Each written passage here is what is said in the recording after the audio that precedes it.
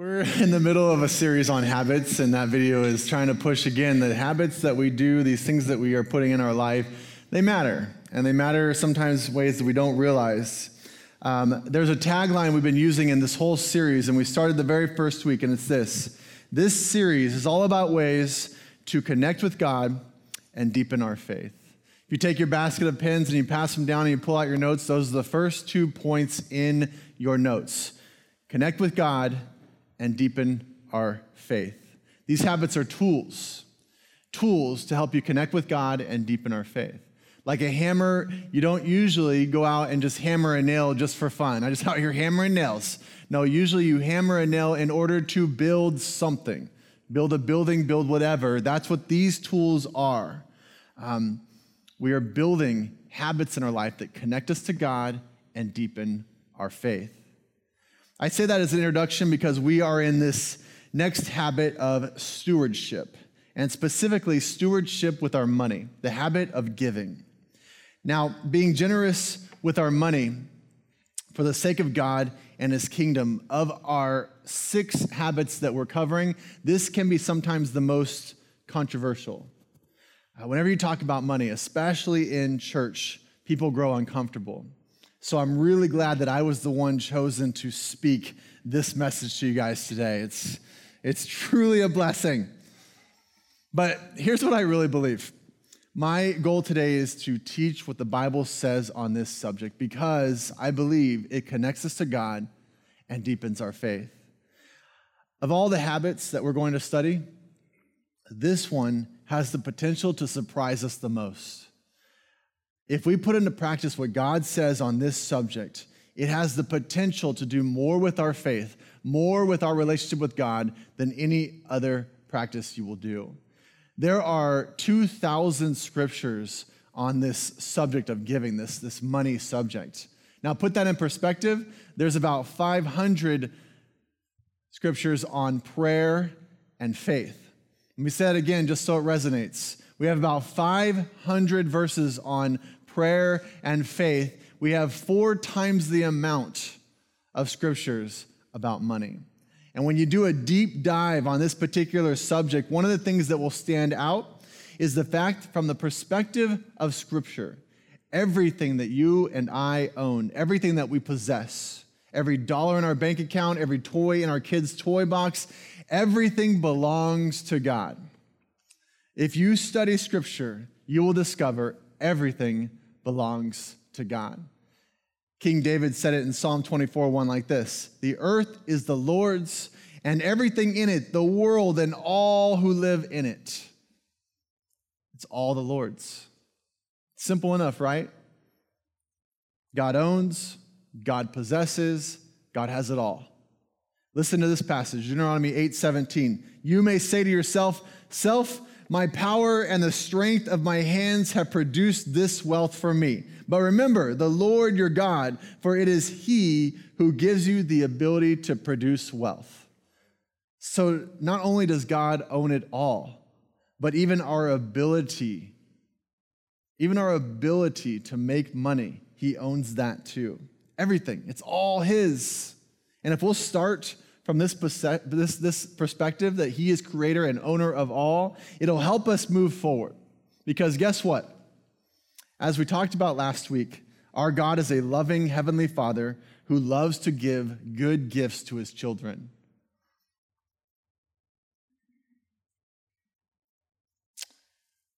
My kids, they consume everything I bring into the house. So my wife and I, we make all the money and we do all the work, and then my kids come in and consume everything, having contributed nothing. Do you guys have any kids like that? Any kids that, okay. So even though they contribute nothing to our bottom line, we still give it to them. And we still love them. Why? Because they're our children.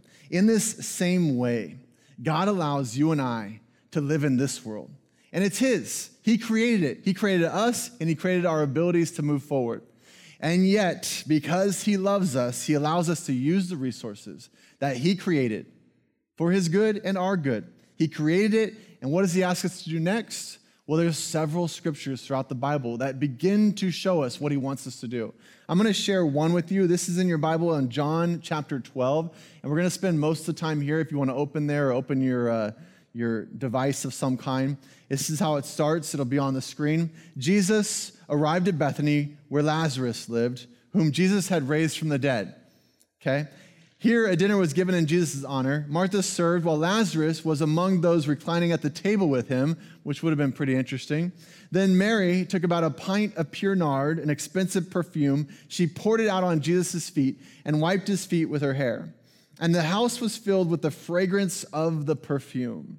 But one of his disciples, Judas Iscariot, who was later to betray him, objected, "Why wasn't this perfume sold and the money given to the poor? It was worth a year's wages." He did not say this because he cared about the poor, but because he was a thief. As keeper of the money bag, he used to help himself to what was put into it. Now, there's three aspects of the story you really got to take in.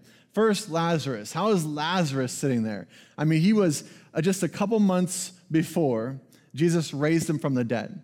Now, the sister, Mary, this is obviously going to have a huge impact on her. Why? Because her brother was brought back to life. So why would she do an extravagant thing like this? Well, she saw Jesus do something amazing in her life and the life of her brother. So of course, she's going to put this extravagant gift towards Jesus, which brings us to the second key point, the perfume.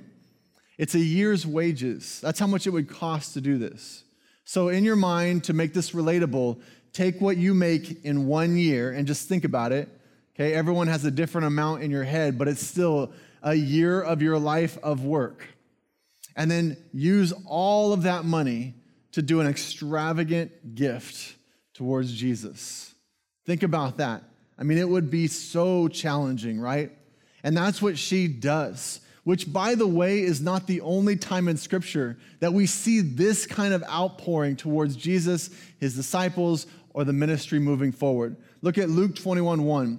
As he looked up, Jesus saw the rich putting their gifts into the temple treasury.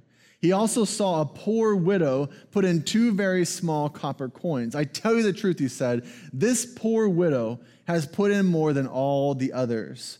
All these people gave their gifts out of their wealth, but she, out of her poverty, put in all she had to live on." So this wasn't a year's wages. She took everything she had left and gave it to the Lord. Now that's an extravagant gift. In fact, when you think about that gift, it shows several things, and these are in your notes. It shows proportional giving. It matters how much you give based on how much you have. Interesting, right? It shows sacrificial giving. We don't see Jesus run over there and try and stop her by saying, "They don't need your money. That temple is fine. They do not need your money." He doesn't stop her.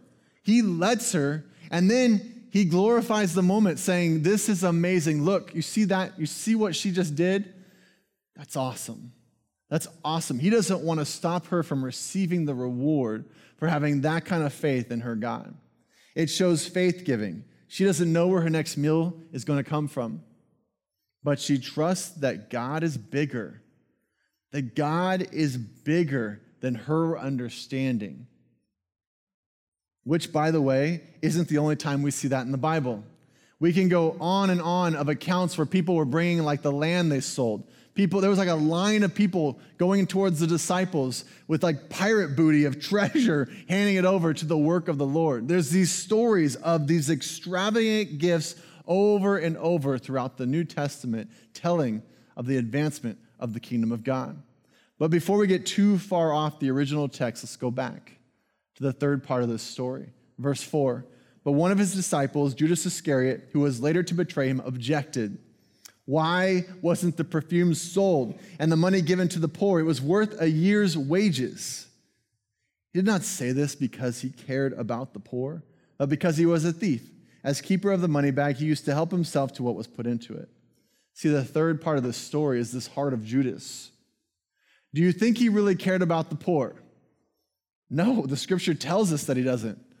Judas, this story tells us exactly what he was actually thinking about it. In our world, we have this happen all the time. People yelling about someone else's gift. How could you give that? How could you give that amount to that place? You could have given that money to the poor. I hear that all the time. People say stuff like that, and do they care about the poor? No, they're just judging someone else's gift. And they have a different thought. They could be helping the poor, but that's not what they're thinking. And we have to be careful. We can go too far down this road and really just think Judas is this horrible person. But this story, that's not the real point. The point is a fight. And the fight is between two habits. The habit of generosity versus the habit of selfishness. Now, you have to learn generosity as opposed to being born selfish. What do our kids fight about? Well, basically everything, right? But it's usually something to do with mine. And I brought my favorite coffee cup, got it at Disneyland, pretty excited about it. And it's from Finding Nemo, and it's the seagulls that are always saying mine, mine, mine, mine, mine through that whole movie. And it just made me laugh so much because I'm like, oh, that's my house. That's literally my kids at my house all the time. And the seagulls remind me of my kids. See, my daughter has this ear-piercing voice. Not my oldest, can't even hear her. My third one down, she's so loud. And I hear her across the house yelling about some toy that she wants. And so then I yell across the house, give her the toy. I don't even care what it is. It could be a knife, just give it to her. And then the other two kids will yell back saying, but it's actually mine. She's taking what is mine. And then I yell back, I don't care. I don't care what it is. This isn't about justice. This is about quietness, right? Maybe you can relate. See, my kids, I didn't have to teach them to be selfish. They were born that way. I have to teach them generosity. And the truth is, most of us are very similar. And we had to learn generosity along the way, or hopefully at some point we learn generosity along the way. But that selfishness habit, it creeps in and it keeps creeping in. And we have to constantly remind ourselves to be generous. You ever asked yourself as you're reading this story in John, why would God let Judas handle the money? At one point, God calls Judas the devil. At another point, as he's handing him something, he says, you're going to betray me. Like he knows who Judas is. This is not like a surprise to him. And yet, I read the story and I think that's because we know the ending. We know that Judas betrays him, but it hasn't happened yet. In fact, Jesus brings Judas along in every story and every miracle and every teaching so that Judas has every possible chance to say no to this temptation. God doesn't bring the temptation. God brings Judas along to say no to the temptation and gives him the opportunity by handling the money to say no to that temptation. And over and over and over again, Judas fails. So how are we doing? Because we have the same temptation. We are given the gifts of God, the blessings of God. God puts us in charge of our money. How do we do with God's blessings? In 2 Corinthians 8, it says this, out of the most severe trial. Catch that because we're not in like happy times here. Out of the most severe trial, their overflowing joy and their extreme poverty welled up in rich generosity. For I testify that they gave as much as they were able, and even beyond their ability, entirely on their own. They urgently pleaded with us for the privilege of sharing in this service to the saints. And they didn't do as we expected, but they gave themselves first to the Lord and then to us in keeping with God's will. Which brings us to the other habit in that story, this habit of generosity, the habit of giving. Do you know the Bible speaks of 3 levels of giving? So the first level, most people know it, it's this tithe. What is the tithe? Well, it literally means a tenth. If you look it up in the dictionary, what tithe means, it would mean a tenth, 1/10. And in the Israelite constitution, if you will, their law, they had this law that everything that they brought in, they had to give a tenth of their income to two things that God really cared about. The first one was to pay the salary of the priests of that day. So there's this group of people in the Israelite faith who dedicated themselves to the service of God, sort of like pastors today, if you will. And some of the money was set aside to be given to pay the salary of those priests. The second thing was to supply food and necessities to the poor. In fact, Israel built these large buildings, these barns, if you will, in the capital city to store all the excess food and all the things they would need for these times in which they had less. So they gave money to these buildings to pay these salaries for these times in which they would be in need. In other words, let me do a very simple illustration. Sorry for the simplicity. But if God gives me this $10, okay, and it's his, right? If we really believe everything is his, then this $10 is his. And he says, all right, I want you to do whatever you want with this. But a tenth of it, I want it to go towards a couple things that really matter to me. So I have to give $1 to those things. That would be a tenth. I mean, the government takes a little bit more than that, right? Let's not talk about that. But God just gives it to me and then says, I want you to do a couple of things with it on my behalf. Now, I would take that and go, that's a pretty good deal because it wasn't mine.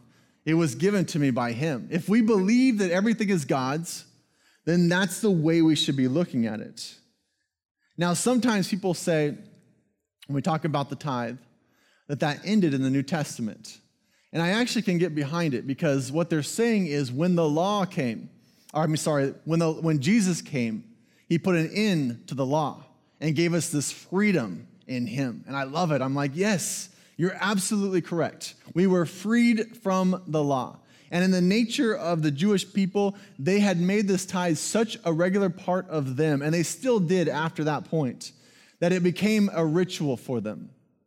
And so every story we see after this is Jesus showing extravagant giving. And this is where people do not like to go with this conversation.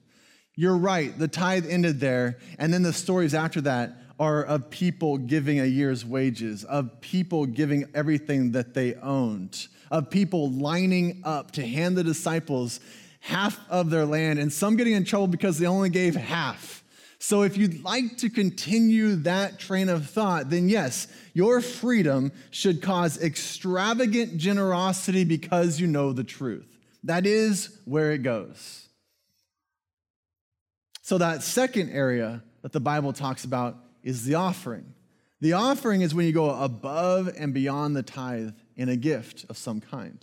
These are those big project things that you get behind, the missions that are outside of the church, the help to make something really special to happen here or in the community, the giving to nonprofits to do something that you love and adore and want to be behind. We should always be finding ways to give that offering. And then there's those extravagant gifts. These are the stories that blow our mind. How do you give a year's wages? How do you do that? The unfortunate truth is that most people do not get to the first level, the 10th. The average American Christian family gives less than 3% of their income. 3% of their income every year. The American who professes Jesus Christ as Lord and Savior of their life. In addition, the more someone makes, the less percentage of their income that they give away. The study that was done in 2006 said this: between $5,000 and $10,000 a year, if you make that on average, you're giving 3%. But when you go over $100,000 in the income that you make, you're giving less than 1.5% of your income. So we ran the numbers for our church, which is always fun. Our church, with the average of the income in this area, we give 2.2% of our income. So we are below the national average. And then we took out a couple givers who kind of give a lot around here, and we dropped to 1%. So our church is giving 1% of their income. Now, we've done a lot with that. It's actually kind of amazing when you think about the churches we've planted, the missions that we've done, this building, and all the pastors. We have an extraordinary staff, and we've done it on 1%. I mean, imagine what we could do if we actually gave the tithe. Imagine what this church would accomplish. They've been a pretty good steward with 1, but imagine what we could do with 10. One of the favorite moments of my life, because here's the good news. When you pass level 1, when you start a tithe, almost everyone also goes into offering and extravagant giving. Why? Something clicks. There's this click in the brain that says, oh, it's better with God. The blessings of God, that's real. And there's this click where you begin to push yourself and start doing things that are far and beyond because you realize God wants the best for you and for his church.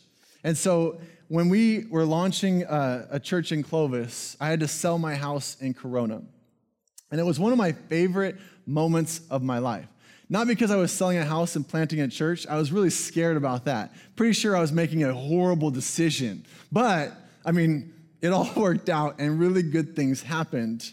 But I was very scared because we had 0 people and we were leaving a good job. And anyway, when we sold this house for the first time, it sold for more than we expected. So we were able to do this extravagant gift through the church. It was more money for us than the first 4 years of my paid ministry, which may not be saying a whole lot, but still, for us, it was a really big deal. And we were so excited to do it. We were like, my wife and I actually looked at each other and said, this is our first chance to do an extravagant gift. And here's what happened. That first year when we landed in Fresno, my wife's business took off, this jewelry making business. And it was the weirdest thing. It was more money than she's ever made in that business before. And not only that, for the first time in our entire lives of being pastors, we were actually able to put money into savings. Can you imagine that? Having a savings account? Like we couldn't. It was like, wow, we actually have a little bit of money in case of a rainy day. It was so exciting for us. And I really have to put the caveat on to say this doesn't, like I'm saying this is going to happen. This is what happens when you give. But it ironically is the one habit where God says, test me. He literally tells you, test me in this. I want you to. I want you to see what I can do when you actually trust and believe me with this habit. Mark 14 tells the same story of John. And it says this, it adds something. Some of those present were saying indignantly to one another, why this waste of perfume? It could have been sold for more than a year's wages and the money given to the poor. And they rebuked her harshly. Now listen to Jesus. Leave her alone. Why are you bothering her? She has done a beautiful thing to me. The poor you will always have with you, and you can help them anytime you want, but you will not always have me. She did what she could. She poured perfume on my body beforehand to prepare for my burial. I tell you the truth, wherever the gospel is preached throughout the world, what she has done will also be told in memory of her. That jumped out at me because that's her reward. It's a reward you cannot buy. We're talking about Mary. We're talking about her today, thousands of years later. I couldn't tell you most of the U.S. presidents. I don't know who they are. We've had many years of United States presidents, like the most powerful person, whatever, or kings. Go back to kings. A king controlled the world. I couldn't name one, but I know this lady. And that is so interesting. And many people know this lady, whether Christian or not, because the reward was her story is going to be told forever. We're going to meet this person and be able to talk to her about this particular story. Now, Judas hears it. Judas is in this moment. Judas hears the teaching of Jesus, and it just makes him get more selfish. He goes from this point to betray Jesus. So you can hear this story and do two things. It's the habit of selfishness, or like Mary, have this habit of generosity. Your response is what matters to this story. Some people hear the story of Mary and they say, well, if I had seen my brother raised from the dead 2 months before, I would also probably give a year's wages. I've heard that before, and I like the argument. But here's what's so true about that. Listen to John 11:25. Jesus said to her, I am the resurrection and the life. He who believes in me will live, even though he dies. And whoever lives and believes in me will never die. Do you believe this? I love how the verse ends. Do you believe this? Because you have to kind of go, wait, if I really believe this, then I do know someone who was raised from the dead. It was me. If I really believe this, then we all know someone raised from the dead. If you believe that Jesus Christ saved you from death, and raised you up as a new Christian, a new believer. Romans 8:11 says, and if the spirit of him who raised Jesus from the dead is living in you, he who raised Christ from the dead will also give life to your mortal bodies through his spirit who lives in you. He raised us from the dead. So will we also show it in the way that we live? Will we show it in our habit of giving to a level that believes it to be true in our life? Not so the church can survive. It will survive without you. And it's not for your pastors to survive. We'll be fine. This is about you to connect with God and deepen your faith. Do we really think God needs the money? Of course not. Of course not. It's not about that. He made the money. He made everything. So what is all of this about? It's about you. It's always been about you, to connect you with God and deepen your faith.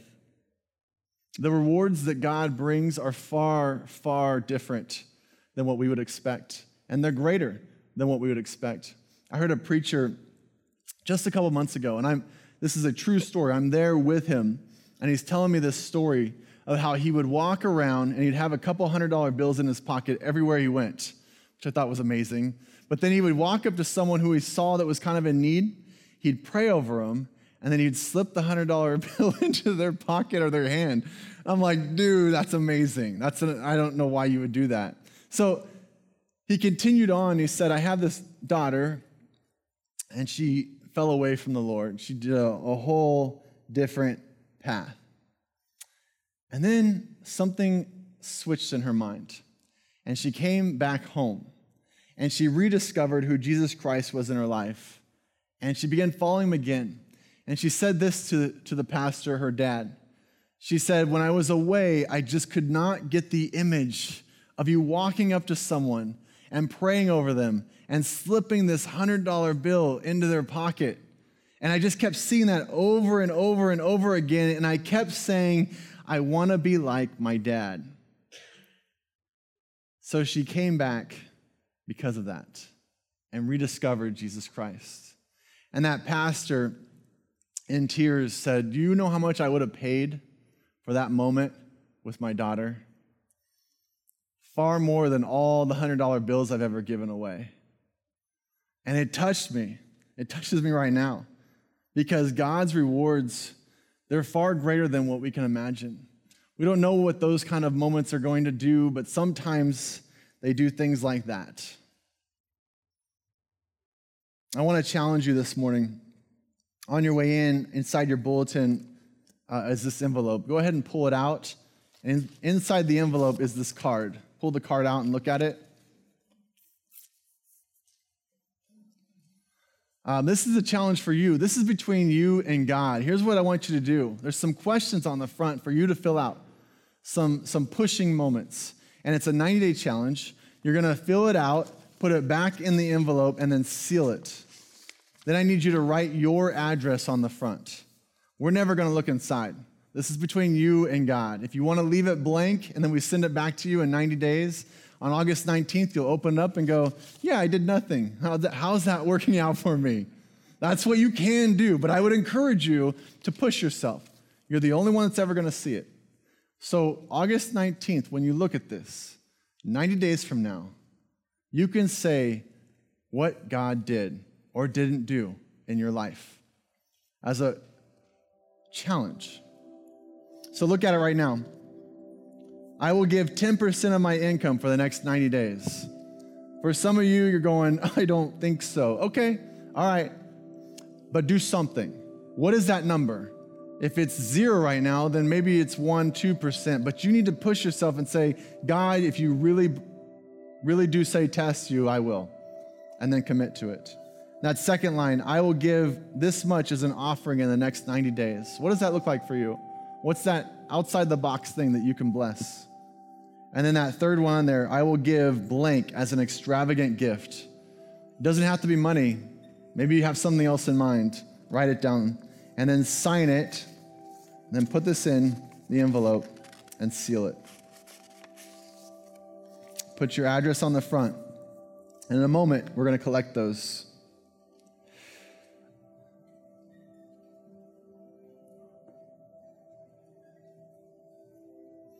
Remember, all these habits are to connect with God and deepen your faith. This is one of those habits that can be a bit challenging, and I can't wait to talk about prayer again. Can't wait to go back to those subjects. But these are the types of things that connect you with God and deepen your faith. On the very first week, I used the scripture. It said this, to discipline ourselves for the sake of godliness. God wants us to be godly. That meant God-likeness. God wants his character to be formed in us. And our God, by nature, is a giver. He gave first his son. He gave us life. He gave us the abundant life here on earth. We are probably most like Jesus when we're generous. Let's be God-like.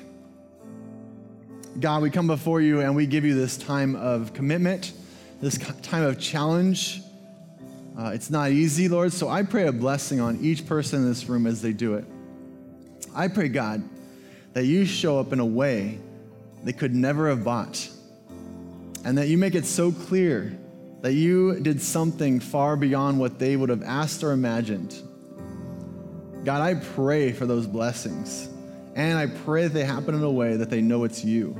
When they get to say, I saw God work. I can't wait, Lord, for those God stories to be told in August.